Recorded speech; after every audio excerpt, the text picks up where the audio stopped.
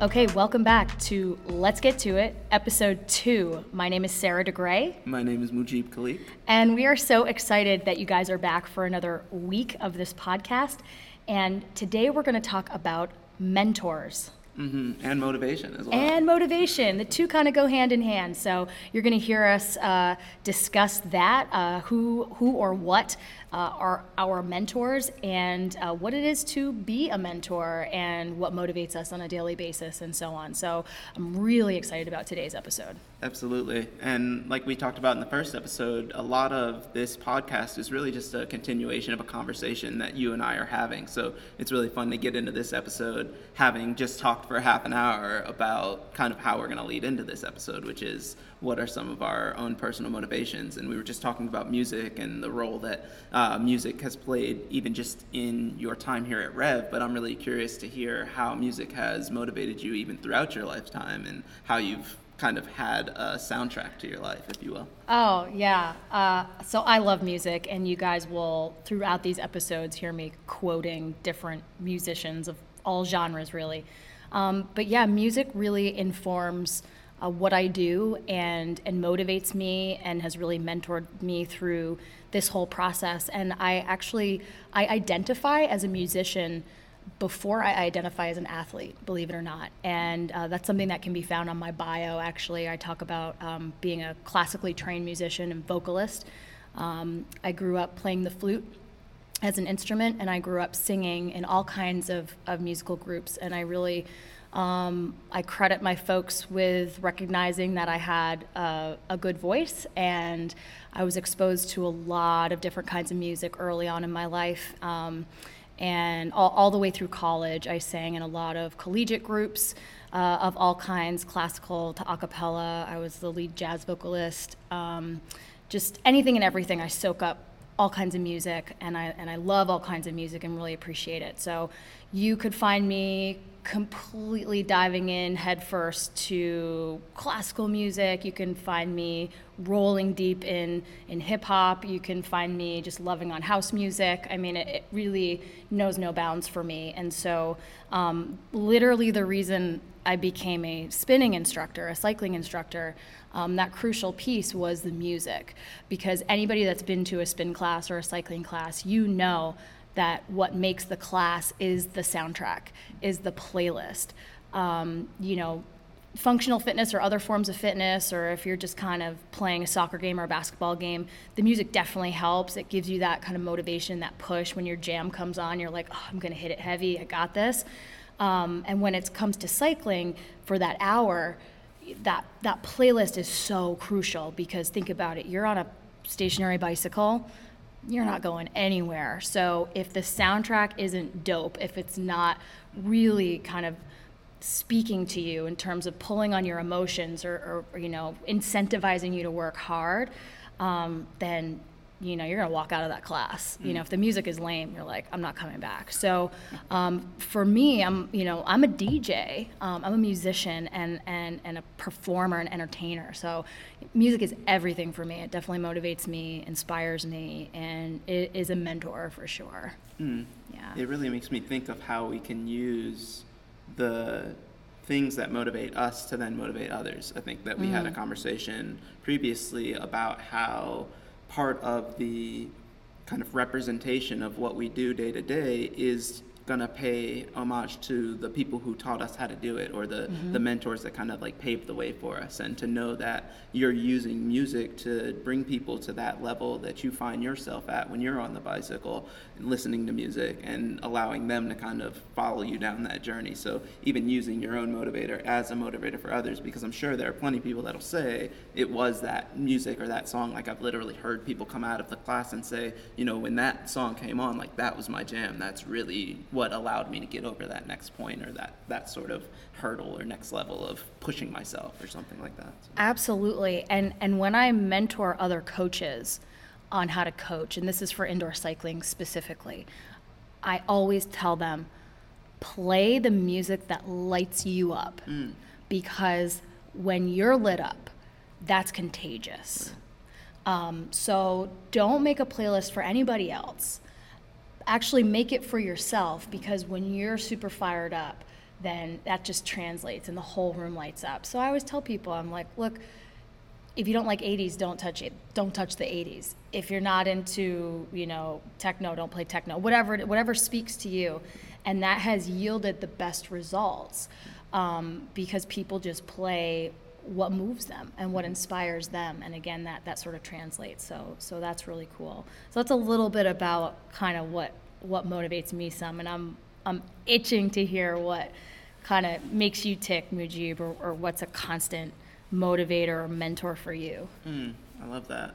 I think that for me, a lot of the emotion that you just spoke to, as far as like how music makes you feel and how it kind of helps you to ride whatever wave that you're on, I myself find the motivation in that kind of metaphorical riding of the wave, right? So the idea that I could set something up or line something up and then mold myself into having the ability to then go and do that thing, or gather the resources to go and accomplish whatever it is that I've accomplished. Like the knowledge that the path to that goal is going to provide me with more information about something that I'm interested in. It's going to provide me with more contacts with what it is that I'm trying to go for. If it's like a business goal or a personal goal or a personal growth goal, it's going to take me most likely to a place that I'm going to enjoy being, or move my lifestyle in a direction that I want it to go. Like that, all of the understanding that all of these pieces of the puzzle I'm going to have to deal with, whether it's a piece that somebody else gives me and I have to learn how it fits in, or it's a piece that I have that I take to somebody else and I ask them, how does this piece of who I am fit into this goal that I'm trying to get to? That riding of the wave, if you will, or that process is such a motivator to me, because I understand that between now of setting this goal or saying that I'm going to get to this point, or even if it's like for instance, if you're planning for a class, as you're planning the music for that class, like you're getting excited for the class, because you know that, you just put that song in place, you're snapping, you're singing along with whatever you're listening to, and then you're like on to the next thing. It's like the process itself is jazzing you up. It's a very reciprocating event, right? Yep. So for me, I find that even just the knowledge that I'm going to have this experience can motivate me tremendously to say, because if we say, what am I being, I guess what I would pose to you then is the reason for motivation, right? So am I trying to get myself out of a slump or something, or am I just trying to set up a class or something like that? So we kind of get into the different reasons of why we're motivated. Like, am I trying to over-motivate myself to get to some point where I'm going to be happier or more successful, and then can I see the steps to get there, and are those exciting me? Or am I just trying to motivate myself, like, I got some work to do on the computer, I'm trying to get myself amped up real quick before I sit down and get at that. So, things like that. So I guess I'd pose that question to you is, how do you even see motivation beyond what we're talking about here, which is the motivation of a class setting to help us grind harder or whatever, but what are some of the other ways that you see motivation and motivators playing into your lifestyle or lifestyles that you've even seen? Oh man, that's a good question. That's a great question. I get taken back to some stuff we talked about in the last episode. So, by the way, if you're just joining us and this is the first episode that you're listening to, go back, listen to episode 1, and then come back and join us in episode 2. But one of the things we talked about at the end of episode 1 was the importance of empowering others. And that truly is a motivating factor for me. So putting a class together, for example, finding ways to how can I dive in and help these people reach their potential? How can I create access to that? And music is great because I have the privilege, or before COVID, had the privilege of putting a bunch of people in a dark room and playing loud music, and their brains were just wide open at that moment. It's this incredible sensory experience, and there's a lot of power in that moment when your voice is coming over the microphone and you're working with the music. And my goal and my motivation was, how can I get the absolute best out of these people in this room right now? How can I motivate them to be their best or to want to be better? And that's just something that's how I live. That's how I was raised. And, you know, I'm very thankful that I was raised that way by my parents. Shout out to my mom, Gail Solomon. Shout out to my dad, Dick DeGray, for really instilling excellence at this high standard of, you know, just reaching for the stars, being your best, having a high standard. That's so important. And so, you know, that's part of that motivation for me, is also to always deliver. You know, and something I kind of carry with me is, you know, I don't ever want to disappoint or let down. And, you know, that's good and bad. It's a lot of pressure, but I kind of thrive on that pressure. So I want to deliver this experience where people walk away and not like, oh, Sarah did that, but they walk away and actually going, I did that.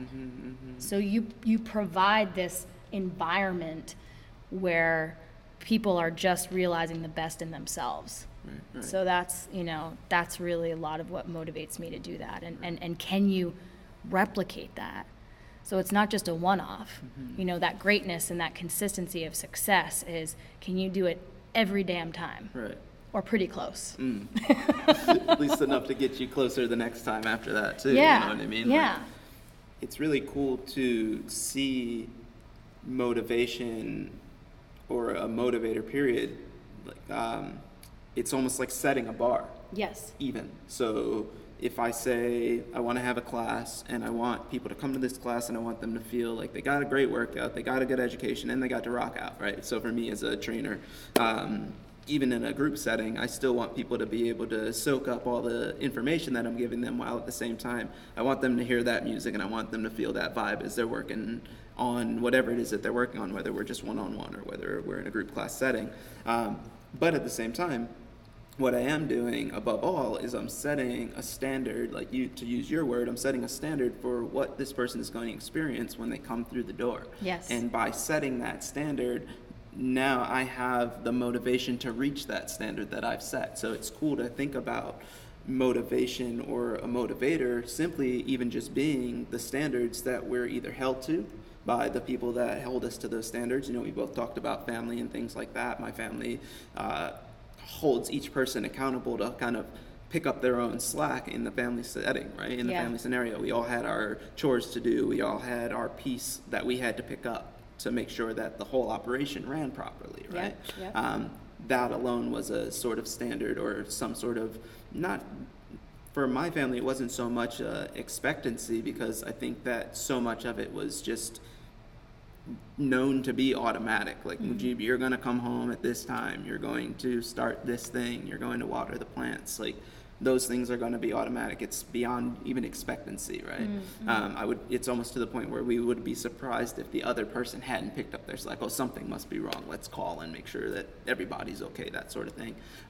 But what it does is that it holds us to a certain standard, or gives us a certain level of responsibility to live up to the role that we've decided to play, right? Because it's not just that our parents or our family says you have to do this thing and then we have to do it. Like, I still get to decide whether or not I'm going to pick up the slack. Am I going to do the chores when I have to do the chores, or make the run, or practice what I need to practice in order to live up to what's being desired of me as the person who's out there doing what I'm doing. But at the same time, it itself is motivating. Like, I want to be able to pull my weight in my situation, whatever that is. So if I'm an instructor, I'm the person in the front of the room. My weight is to make sure that everybody who's in this class walks away from it feeling the sensation that I want them to feel, the standard that I've set for myself. You know, in a family setting, me and my immediate family, my wife, my son, then the role or the standard that I have to set is going to be around making sure that the house is a certain level of comfort for everybody, making sure that everybody is fed, making sure that everybody has what they need to be happy, and also growing and pursuing their own motivators at that point in time. So I love thinking of that as the motivator itself is the bar that we set, or are looking towards, that we've been kind of provided to reach. You know, if you're on a team or something, your coach might say, we're going to be champions by the end of this. So now you got a motivator, you know Yeah, what I mean? absolutely. And, you know, I think we're both lucky in that we've come from family structures that, you know, that excellence is the bar. And, you know, not everybody may have that model reflected for them. But I know, you know, I feel like I had somewhat of a complicated relationship with my dad, who I now see as he's an incredible mentor. And I didn't always recognize that when it was happening, when I was growing up. So, you know, I always saw myself as a musician first, but I'm also an athlete, and grew up an athlete, and my dad was my basketball coach. And man, was he hard on me. He was tougher on me than anybody else. And I think he was aware. I don't think anybody could accuse him of nepotism. There was no favoritism, nothing. I was coach's daughter, so coach's daughter was going to be first in the gym, last out, hardest worker. And yeah, it was just expected. And you know, I feel like it took a while for me to look back and realize that was a good thing. Because sometimes when you're in it, I remember hating on it. My dad's so hard on me, you know. But it resulted in this work ethic and this drive that I carry with me now into my late 30s. And I credit a lot of my success with sort of those early expectations, the bar being set, as tough as it was sometimes. And also, you know, I really respect both of my parents, and to this day, for telling me like it is, telling me the truth, being honest with me. And, you know, that I really am grateful for that relationship. Even today, like calling me on my bullshit if, you know, if they need to. And so I think that's really important. And I know some of that was similar for you in terms of your family structure. I mean, even just where I come from in the world, like Washington, D.C. area, and folks that come from D.C., there's no real room for bullshit, or there's no real room for, you know, not being able to do for yourself. Here's a quick little story. I was coming back. I'd been living in Vermont probably for like, I don't know, 15 years at this point, maybe 12 years or something like that, but a while. I'd been living in Vermont for long enough that my customs were now Vermont customs for the most part. And I had gone to California for a month hiking in Northern California, and I was going to go and meet my fiance then for the Thanksgiving meal at my grandmother's house. So I was in California for October. I was coming back east for November, and I touch down at DCA at Ronald Reagan Airport, and I get on the train, and you know, I'm coming off of the trail. Like, I have backpack on. I've got probably, you know, pine needles in my hair or whatever you have, like, duffed and everything from being on the trail. Like, I'm a scuzzy looking person at this time. At the time, I have, like, thick, knotty dreadlocks, and my beard is totally unkempt. And, you know, like, I look like I've just come out of a month in the forest. And I'm sitting on the train, and I'm going to meet my brother at Minnesota Avenue Station. And this woman gets onto the train, and you know, I scoot over, like, yeah, you can sit here next to me, like, there's a free seat. And she kind of looks at me, I'm like, yeah, right, you know what I mean? And kind of, like, gives me the little turnaround, like, almost a cold shoulder, you know? And so I'm sitting there, I'm like, okay, that's fine. And then it dawns on me as I'm sitting there, where I'm like, oh, so I grab my bag, I pick it up, I stand up, and I go to the woman, I say, I'm sorry, I forgot, like, you can have that seat. And she goes to me, she goes, welcome home, baby, and sits down, you know what I mean? And so, again, like, this is DC, you know what I mean? Like, you can offer somebody a seat, but if you're a dude, like a gentleman or whatever, you don't offer the mother figure to sit next to you. You offer her the whole bench, you know, and you stand up, I'll stand up, you sit down, you know. And, you know, in that same train ride, as I'm standing there and I'm kind of vibing on them, I'm like, oh yeah, that's right, DC.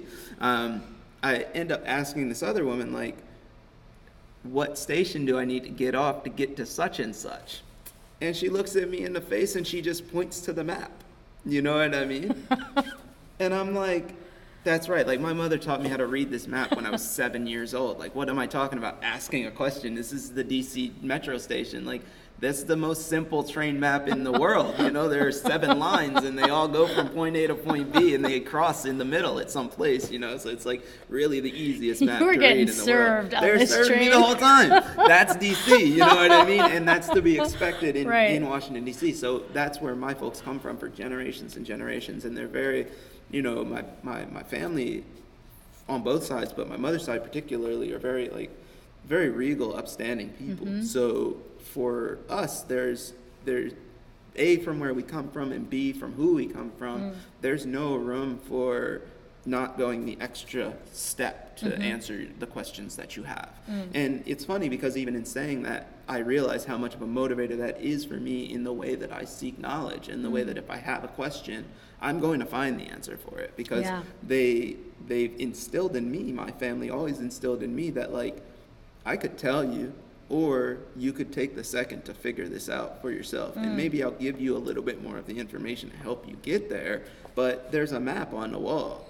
Just go look at it. You know, like, you want to know the capital of Colorado, it's not hard to find. Just go look. You know what I mean? And so, well, and my observation, and after hearing that story and just knowing what I know about you, is that you are a knowledge seeker, and that you are actually, you have a skill at, if you don't know something, if you want to get better at something, you're going to go out and seek that information, and you're going to seek those people. And that's certainly what I've observed, even in our own relationship. Right? I think you talked about in episode 1, you Googled, you know, cycling studio, my name, my studio popped up, and, you know, you got in touch. And what do you know? We're sitting here today because of that, no doubt, because of that initial overture. So I find that super respectable, that if you don't know the answer, if you don't know to something, and listen up, everybody, there's a lot of shit we don't know. oh my God, yeah. Like an overwhelming amount. And I think a lot of people are waking up to that right now, that there's a lot you don't know about your own history, about this country's history. We could talk for a couple hours about a lot of other things, but seek answers, seek information, seek multiple sources, seek people that you can learn from, listen to. And if you want to progress as a human being, do that work. And so, you know, I really respect that. And I think, you know, that's, you know, I've even seen you grow in what time span, you know, we've interacted, and I've known you in part because of that. And, yeah. Well, to kind of speak to something that you said just a minute ago, where, you know, we can harp on our family experience, and not everybody has that. But what everybody can relate to is waking up in the morning and going through your day to try to get back to your bed at the end of the day. You know what I mean? So, like, the world itself is going to provide you opportunities for growth. Absolutely. Or for stagnation, right? Yes. And, you know, we talked about this in episode 1 as well, like, everything in its right time. So, you know, big up you if you actually need to just take today and sit on the couch. Like, that's real. You know, there's nothing against that. You know, I remember most of my first 18 years was spent watching television and playing video games before I figured out exactly what I needed to do to get myself to the next level of the person that I needed to be. So everything in its due time, you know, all of that, obviously.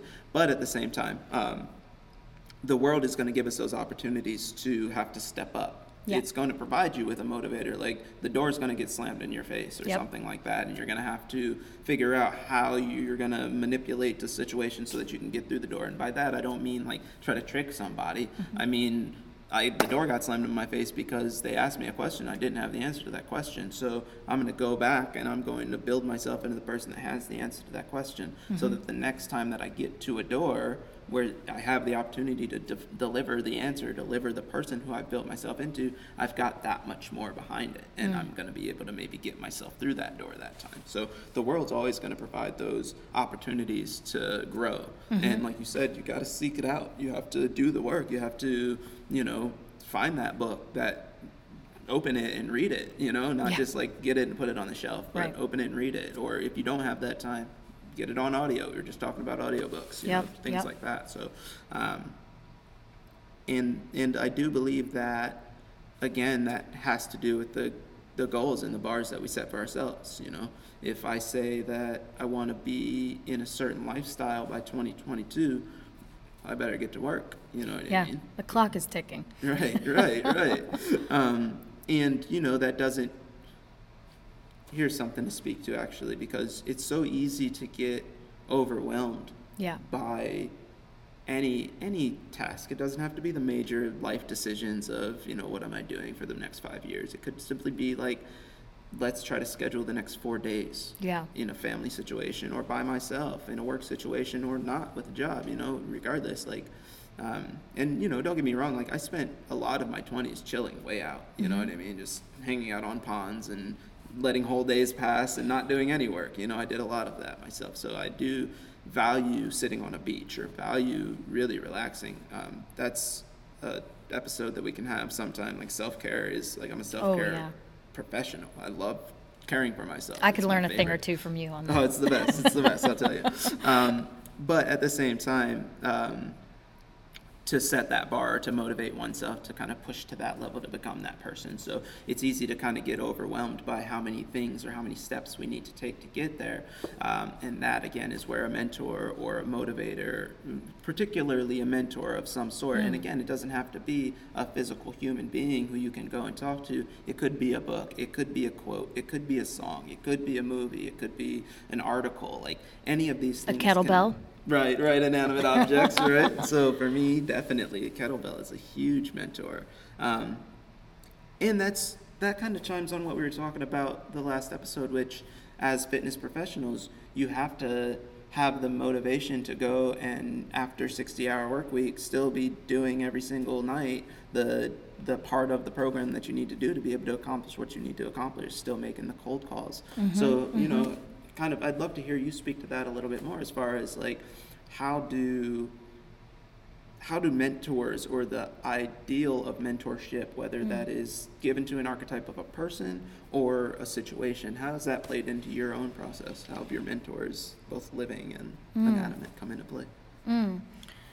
Yeah, I mean, again, kind of all these themes are just kind of percolating, kind of weaving into one another. When I think about that, because some days are really, really hard. Some days you're really lacking motivation, or maybe you're trying something and it's not working. Things are kind of wearing you down. So what do you do kind of day in and day out? Or sometimes the weeks are really long. I will say that entrepreneurship is not for the faint at heart. The weeks are long. You'll never work harder, right, than if you are trying to start your own company. So anyone that's in this game right now, or anyone thinks I want to start my own business, or I want to go out on my own, and get ready, because if you think you're working a lot and doing the preparation, once you get into it, you hit the ground running. I mean, it is a lot of work. And I feed off that. I think I'm actually a workaholic. I used to work really hard for other people, and then I kind of turned around one day and said, if I'm working this hard for somebody else, I know I'm going to work harder for myself, to get where I want to go. And so, I had some great mentors along the way, in terms of, I had some really great professors. I'm lucky to be college educated. Neither of my parents went to college, so that became important, in my family structure to achieve that. Again, sort of this benchmark of kind of achieving or going after something, or attaining something that others in my family were not able to attain. So that's kind of been a motivator as well.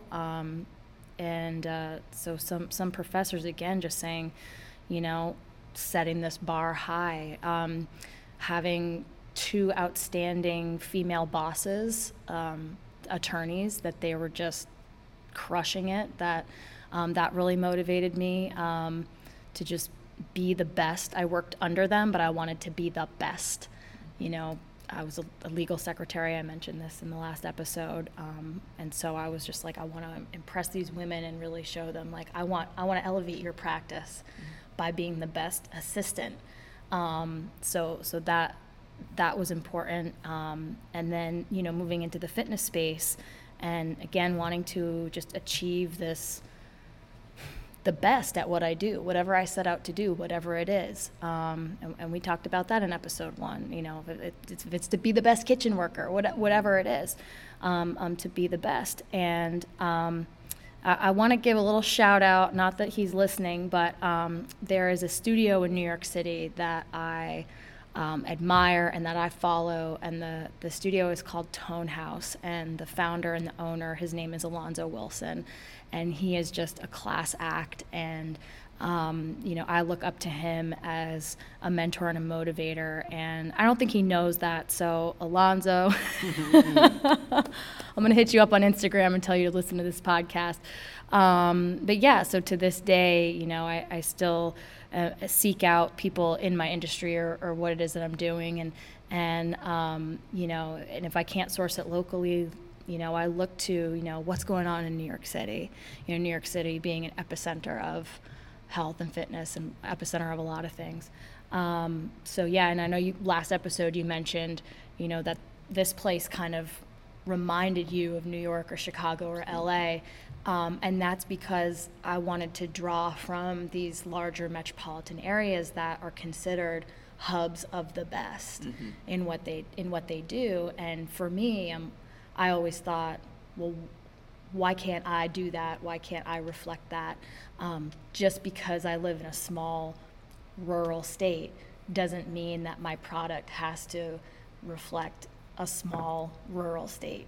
That my standard is going to be one that's set by the big guns in the larger cities. So that's been sort of motivation, mentorship for me. I love that, because that's a way of kind of like setting a mentor out of somebody who you don't even necessarily know this person yet, or you haven't actually, this person hasn't given you direct advice. You're just holding them as an archetype and saying, I'm going to watch you, you know.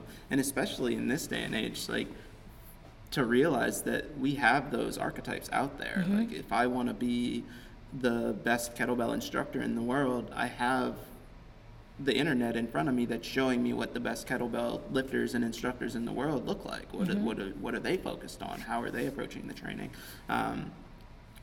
Very similar to you, when I started to look at how to develop and design my website, first of all, as I said, you were a big motivator in that, looking at how you were presenting, and that motivated me for how I wanted to design my own website and everything. But I took that and then I looked at Equinox, you know, and I looked at places like that, like these like luxury experiences. And my early clients, a lot of them would say that, and you know, as you come and you train with me, it almost looks off because I'm not wearing the athletic attire that you might expect a personal trainer to wear when you come to see them. Because Mujib's wearing jeans sometimes. Well, designer jeans.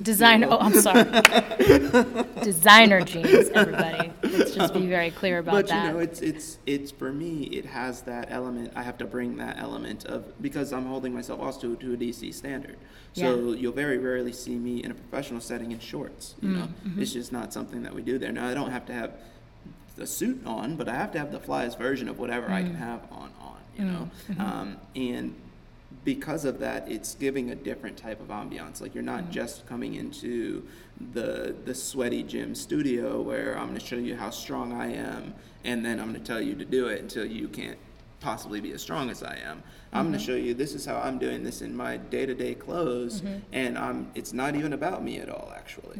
It's actually about you. It's about how you're moving. It's about the clothes that you're here to move in. It's not about the clothes. I'm not here to move. I'm here to instruct you on how to move better, you know? So my job as a clinician has to also have that level of professionalism that you're going to expect when you go to see a physical therapist or an occupational therapist or a specialized doctor. Like, you know, that's just how I look at those who are presenting luxury fitness to the people who are coming to expect that. Like, you go to Equinox, you're not expecting the locker room to stink. You're expecting the locker room to have mahogany wood all over the place, and a steam room to be beautiful. And I've never seen anything like I don't feel like I'm in a gym. I feel like I'm in a luxury hotel. Yeah. Because that's where you are. And when you come to see me, I want you to feel more like you're in an environment where it's about you. It's not about me. It's not about my own bravado or my own physical ability.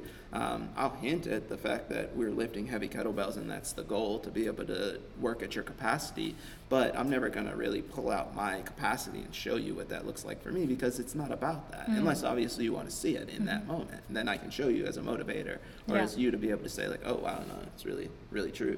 But again, it's just that, what is the standard that we're setting, and then how are we reaching that standard to present ourselves to the rest of the world? So you using Tone House in New York City as a way of creating this beautiful studio that we're in right now, so that people, when they walk through the door, they realize, oh wow, the bar is set higher here than I would have expected. And then you come on with that microphone and that booming voice, and people are feeling like they're not even, I could have walked in a spaceship and you transported me to the middle of Las Vegas right now. Yeah. You know, I could be on the Las Vegas Strip, actually. I could be in Los Angeles right now. I'm not.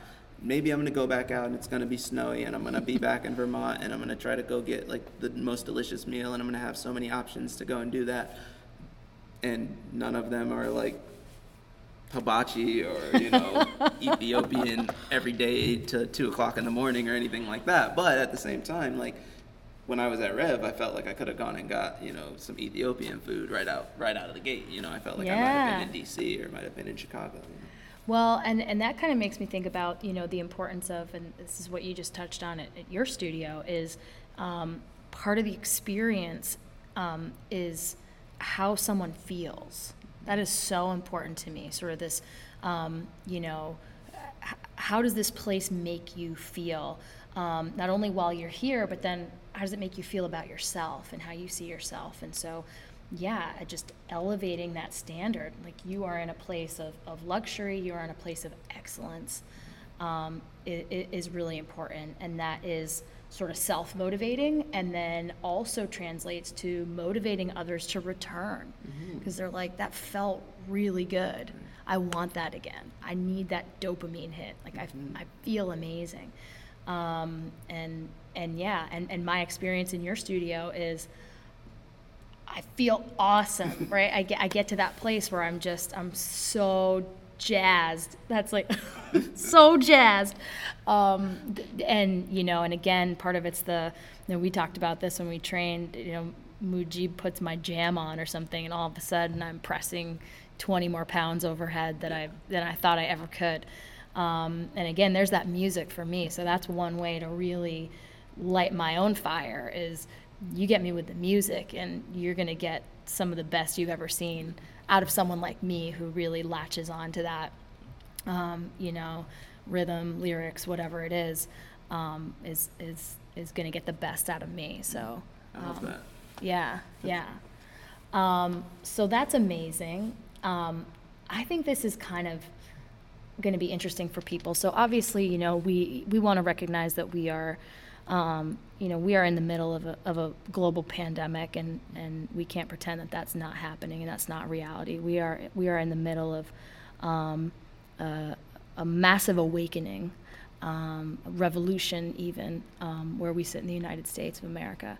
And so this question is that we sort of pose to one another, is describing when motivation is lacking, because folks may find themselves in a position right now where their motivation is down, motivation is lacking. It's easy to get overwhelmed. You mentioned this a little bit ago. And and strategies or ways to kind of get around that or overcome that, especially with just a lot of heavy stuff in the atmosphere right now. So, you know, I don't know if you've experienced that at all in the last, 90 days or so, or what your experience has been with that. Right. I mean, I definitely love that vein of honesty in a question like this, because for me, especially with this time period as it is, to go from, so I was in Puerto Rico until March 1st, Yeah. And then when we were coming back, we were really starting to see that the country was starting to pick up with the COVID cases, so on and so forth, and that it was becoming a thing, and we had already been watching it. My wife and I had already been watching it earlier in the year as it was going on in China. So we saw things coming, and when it was clear and evident that it was coming, and you and I had a conversation maybe the second week of March where it was like, okay, we're going to shut down things. Yep. And I was going to shut down things myself at North Country Kettlebells. And I say oftentimes when I can't train, like I'm kind of like a surfer without waves, like if I can't train people, I feel like, what am I doing right now? You know what I mean? And at the same time, and just to step back from that a little bit, it's not make it as dramatic as it is, but it's like I get empowered by hitting that bar that I set. Right. We talked about that again. If I give myself this bar to deliver a beautiful product to people, when they get that product, I'm stoked about it. So if I can be here building this product, but I don't have the ability to actually deliver it to people in the way that I want to do it, and I'm not necessarily motivated, like you did an amazing thing to just take all of that energy and put it right into delivering content on YouTube. I delivered content as well, but at the same time, obviously our situations are just different. That's the thing that we have to realize as individuals, first off, especially when it comes to lack of motivation. It's easy, especially in this day and age, to look at somebody else and see what they're doing and then get down on ourselves, I would watch you post something else and I would take that as motivation, you know what I mean? I was still like seeing you working, and I'm still watching you from the outside. I was a little bit more in the circle at this point, but I was still watching you from the outside do your thing, and then taking a little bit of cue from you to be like, wow, no, just like keep that energy, keep the vibe, you know what I mean? Like hold the line, if you will, because when the time is coming to open back up, folks are going to remember you were still present. I still saw your videos come up. I still saw that you were doing a challenge. I still participated in this thing with you. So once we can open the doors again, of course I'm coming back. You never left. You were here the whole time. So I guess just to answer the question a little bit more directly and to bring my thought back into what you just asked, which is, moments when we were lacking in this motivation. I also took the time in that time period to just be sad, to kind of like not just be sad about my own situation, obviously, because I had food, I had my family, we have a grocery store that we could go to, there's still money coming in, all the different things that need to be happening so that I can have my food, clothes, heat, and shelter taken care of, and that for my family as well, all across the world where we are. Those things are provided for, so I'm not necessarily sad about my own situation, but to take a second and feel the grief that this world is shifting, or that a lot of people are in positions where there's a lot of sadness in their situation, whether they're passing away or their family members are passing away or people are dealing with anxiety. Like there's a lot of that emotion that is around, even if it's just me talking to my friends and being empathetic to how they're communicating their own emotion to me, and taking the second to hold that space and to give myself that time to say, like, you're not motivated right now because of a reason, you know what I mean? Like the thing, and again, it's a little bit of also having faith that I'm not trying to be too reactionary as well. I have a plan and the plan was going to work. Like you jumped on demand so quickly because it was probably already on the back of your mind anyway. It was. Right. It was. So it's just a little pivot. And we talk about a lot of that when dealing with entrepreneurialism, is like that ability to be on your toes, ready to pivot, ready to move with what the world's going to give you, because you as everybody else, or a lot of people otherwise in the industry, we're doing well. You know, we're achieving our goals. People are coming in. People are bringing their family members in. Folks are getting stoked. We're getting ready for the busy season, or at least the lull in Vermont that's going to, you know, turn into the busy season. But then to be sidelined and sat down, you got to pivot, you got to move. So again, in those times when I've lacked that motivation, sometimes it is just sitting in it and just realizing, you know, there's nothing I can do to make the sun rise faster when I'm in the middle of the night. You know what I mean? Wow, yeah. All I can do is sit in that space and hold my peace, you know, and know that the sun is going to come back up. Know that I'm going to do everything necessary so that when the sun comes back up, I'm ready to move again. But I'm ready to move again as soon as the light turns blue.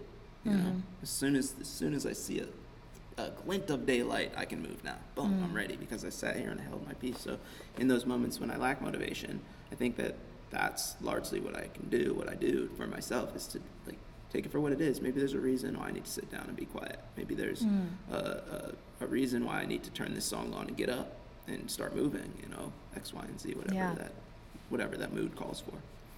What about you? Does that answer the question? Yeah. You know, I really appreciate that, and what you're saying.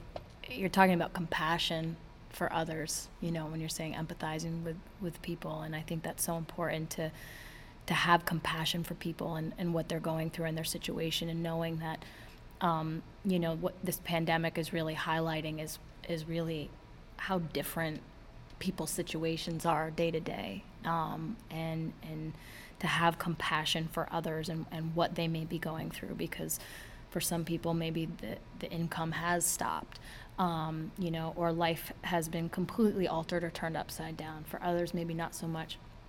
So to recognize that, and just to say, to kind of like pull the curtain back a little bit. Yeah, you know, I jumped into sort of this online, you know, platform without fully knowing, you know, what I was getting myself into. But, you know, just again, I had to close my studio on March 14th. March 15th was the day I made my first online video available on YouTube. And I just thought, okay, I don't know. I think I said this to you, Majib, in a phone call. I felt like my foot was on the gas, pedal to the metal, but I didn't know where I was driving to. And that's kind of what, especially the early days and weeks, felt like the energy that I bring to what I do. I was just like, I don't know where I'm going, but I'm going. But there were days where, probably for me in the beginning of April, maybe after the first couple weeks, where I just personally hit some major lows. And I've really found myself, you know, I was still producing or making videos, but it was hard. I personally thrive off of being with other people. It's one thing I've really learned about myself, is that I love being an entertainer. I love being with others. I love the reciprocity of energy in a room, you know, whether it's you know, again, to coach spinning, to coach cycling, it's, for me, it's like DJing a set and like just getting the whole room on your vibe and seeing people rock out. And I really miss that. And that was a big thing for me. So I kind of found myself, you know, waking up being like, you got to go in, you got to film a workout, and, you know, to film something just kind of in front of my phone where there's no instant gratification, there's no feedback, there's no validation, there's no human energy that's coming back at me in real time. And it was really physically and emotionally exhausting to do that. And I'll tell you, definitely there was days where, you know, I wasn't putting out content every day at that point. Maybe it felt like it, but I wasn't. And because there were just days where I was like, I don't have it in me today. I'm like I've squeezed everything I can out of the stone, and there's nothing left. And I too kind of just had to sit with it, and I'm sure others can relate. Like, man, it was uncomfortable, like really uncomfortable. And I definitely cried. Yeah. You know, I had moments where, you know, and if you're out there and you Especially those of you that have your own businesses, whether you're in the restaurant industry or retail or fitness industry or others, tourism, if you've been really severely disrupted and you literally can't function the way that you functioned for however many years you've been doing what you're doing, I would describe it as grief, as a grieving process. Experiencing the loss of what it was you're doing, and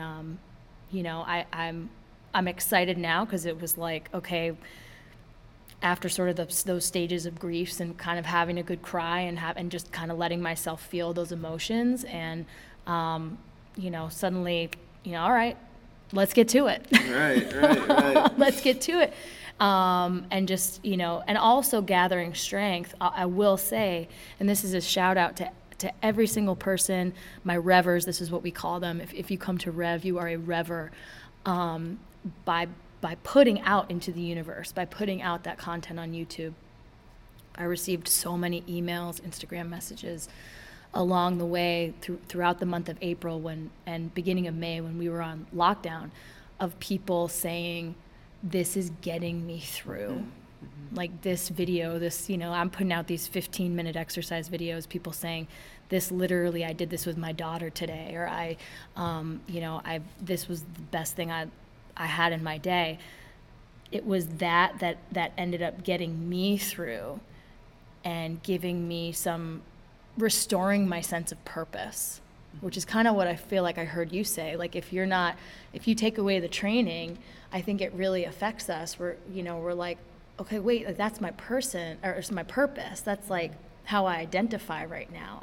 And that, what do I do now? And so that was helpful for me anyway, to say, all right, you know what I'm doing is making a difference for some people. Like, let's keep going. Let's lean into that. Let's dig a little bit deeper. And then, slowly but surely we find ourselves doing this podcast. Mm-hmm. So yeah. Wow. Yeah. I love the honesty again in the response to this question. Because you can't help but, and as the listeners will know, we can't help but be honest in mm-hmm. the way that we have laid out this podcast as a conversation between two people. So I enjoy that. I enjoy that, the rawness of the answer. Yeah, and I think it's important for people. We talked a little bit about, used the term influencer in episode 1, and how that's kind of been co-opted when people hear the word influencer. But if you are a person, if you are in a leadership role, if you are considered a mentor, coach, or otherwise, sometimes you're put on a pedestal, right? And some folks will say, oh man, Mujib, he's always on, or he's always wearing those designer jeans and he's just killing it. Or Sarah, she's got so much energy. One thing that I used to hear, oh man, you just have so much energy. How do you do it? And it can start to almost feel like, people have this vision of you that, wow, I mean, you can't crack these people. Like, they are just so go get them. And people have to know that that's not the whole story. Right. That's not reality. And, if you see me and what I do, and you see, you come to my class, you're seeing me for 1 hour of a 24-hour day. Or if I'm training with Mujib, like I have his undivided attention for that 1 hour. Well, there's 23 other hours.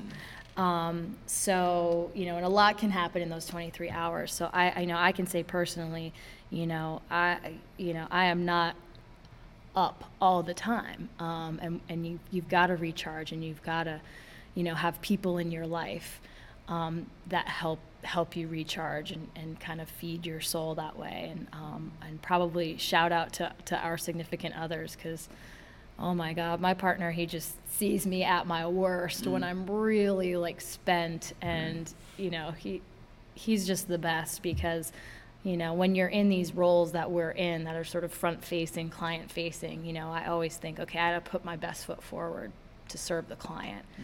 And then when I'm coming down, I'm like, okay, now I'm in my downtime, and it's the family, the people that are closest to us, that really kind of Totally. take care of us. It makes me think of times when I've had to teach a class with a toothache, right? Like, as a trainer, if you've ever had to teach through some sort of personal discomfort, you can understand the face that has to get put on, like, I can't let my own,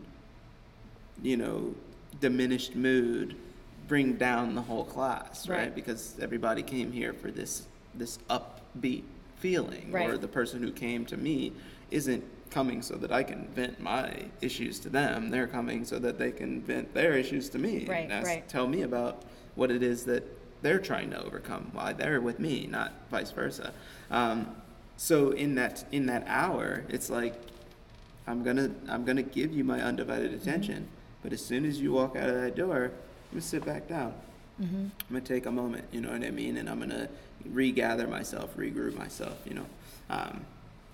I could easily go on for like an hour about this, because it just brings up so many other times in my life where there's been that, you're gonna leave and I'm gonna kind of stare in the window at my own reflection for 5 minutes before the next session starts, and give myself that up talk, give myself that, like, you're doing it. Thank you for bearing with this right now. I know that you're feeling emotional. I know that you're feeling a certain way. Show up for me one more hour, and then let's get on out of here, and then go and see my wife, or, give my brother a call on the way home, like those people that are gonna kind of help us to kind of uplift ourselves, or do whatever it is that I might do as an individual. And that's mentorship, right? So in that way, it's like your brother, your wife serve as mentors for you in those moments. Totally. And to speak to that a little bit, like, if we look at a mentor as something or someone in this situation as someone who's bringing something out of us, then for me, the communication and the growth that I've had with my wife as we've known each other and gone through our own processes and recommitted to each other over the years and continuously gone back to our relationship, bringing it to the table, asking, are your needs being met? Are my needs being met? How can we better serve each other's purpose here, right? Because we're both trying to go somewhere in life at the same time. We just happen to be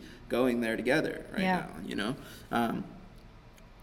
it's those times when she asks me to be a better version of myself. Like, when I have to bring the best version of myself to the table so as not to muffle up the situation, right? Not to let my emotion get so much in the way that it starts to destroy the thing that I've built in my relationship, or if I'm talking about a business, not let my emotion get so in the way that I can't bring myself back to the table to be able to do the work that I'm supposed to do. And again, this is why there are breaks. This is why there are half times. This is why there are, quarters where we switch sides, all that stuff, because we need that time. Naturally, you inhale, you exhale, you inhale, you exhale. You can't inhale nonstop. Right. You can't exhale nonstop. You have to have that exchange of energy. Right? So when it comes to, like, those significant others or those people, those motivators, they're gonna also kind of help us pull that out of ourselves to become that version that I have to bring to. That's why I love calling my folks, because they're like, again, they're gonna expect a certain version of me on the phone, and if I come sad, then they're gonna be there with me. And they're gonna sit there with me, but they're going to sit there with me, and they're going to set a standard again that my complete self is going to be there. So if it's my complete sad self, then it's going to be my complete sad self. If it's my complete and totally joyed self, man, we really won today, then they're going to sit there with me on that too. They're going to, again, bring that out of me a little bit more, so that I can take that energy and turn it into what it's supposed to be in the long run. Again, and again, we talked about how mentors can help to make it so that we don't become too arrogant, right? So that our wins don't turn us into egomaniacs and things like that. Because again, they're going to, okay, you won.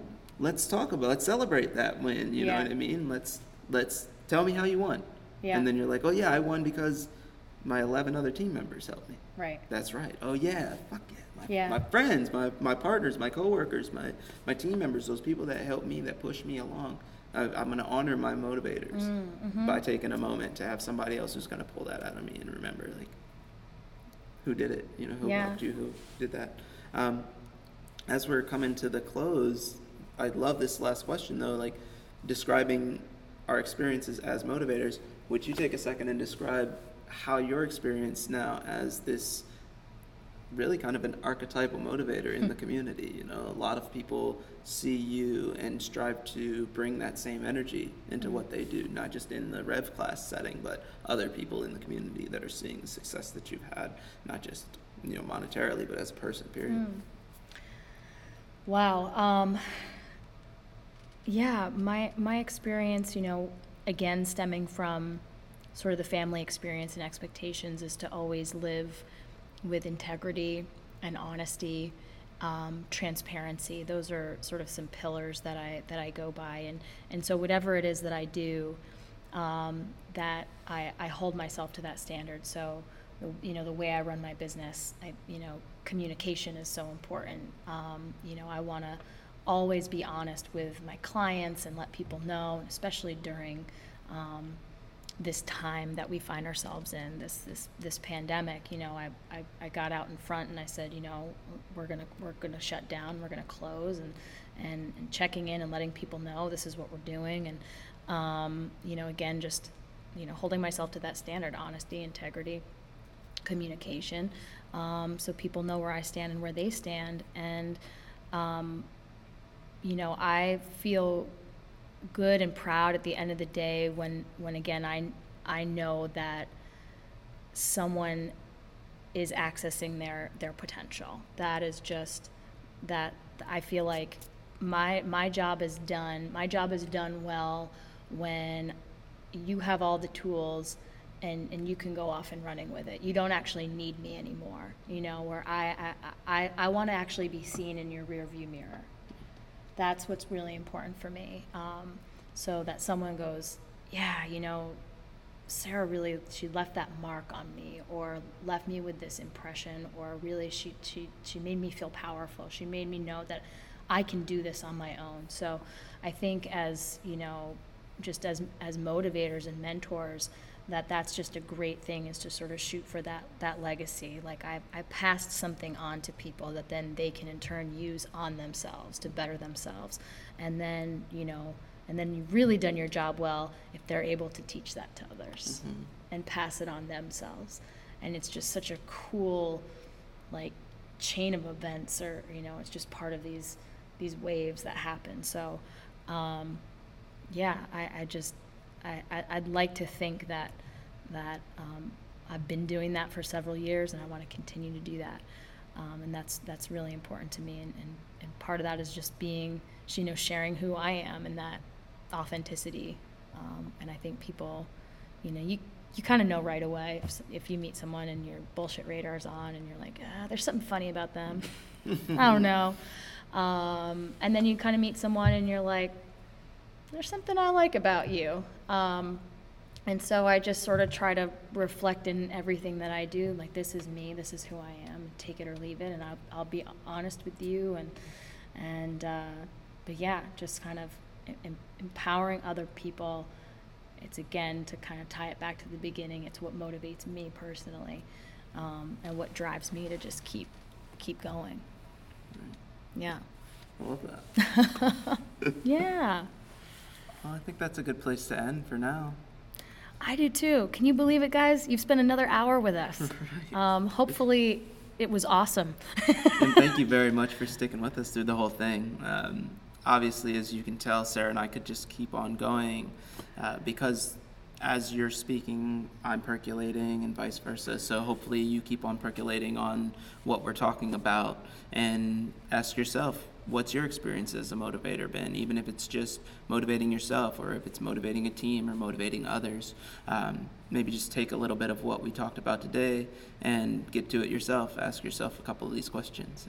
Yeah, and I would invite everybody listening to maybe reach out to some of the mentors that you've had in your life and say what's up. Maybe it's been a lot of years between those conversations, or just give them a shout and say thank you, because it means a lot to hear people tell you what you've done for them is really meaningful, and that just keeps the cycle going.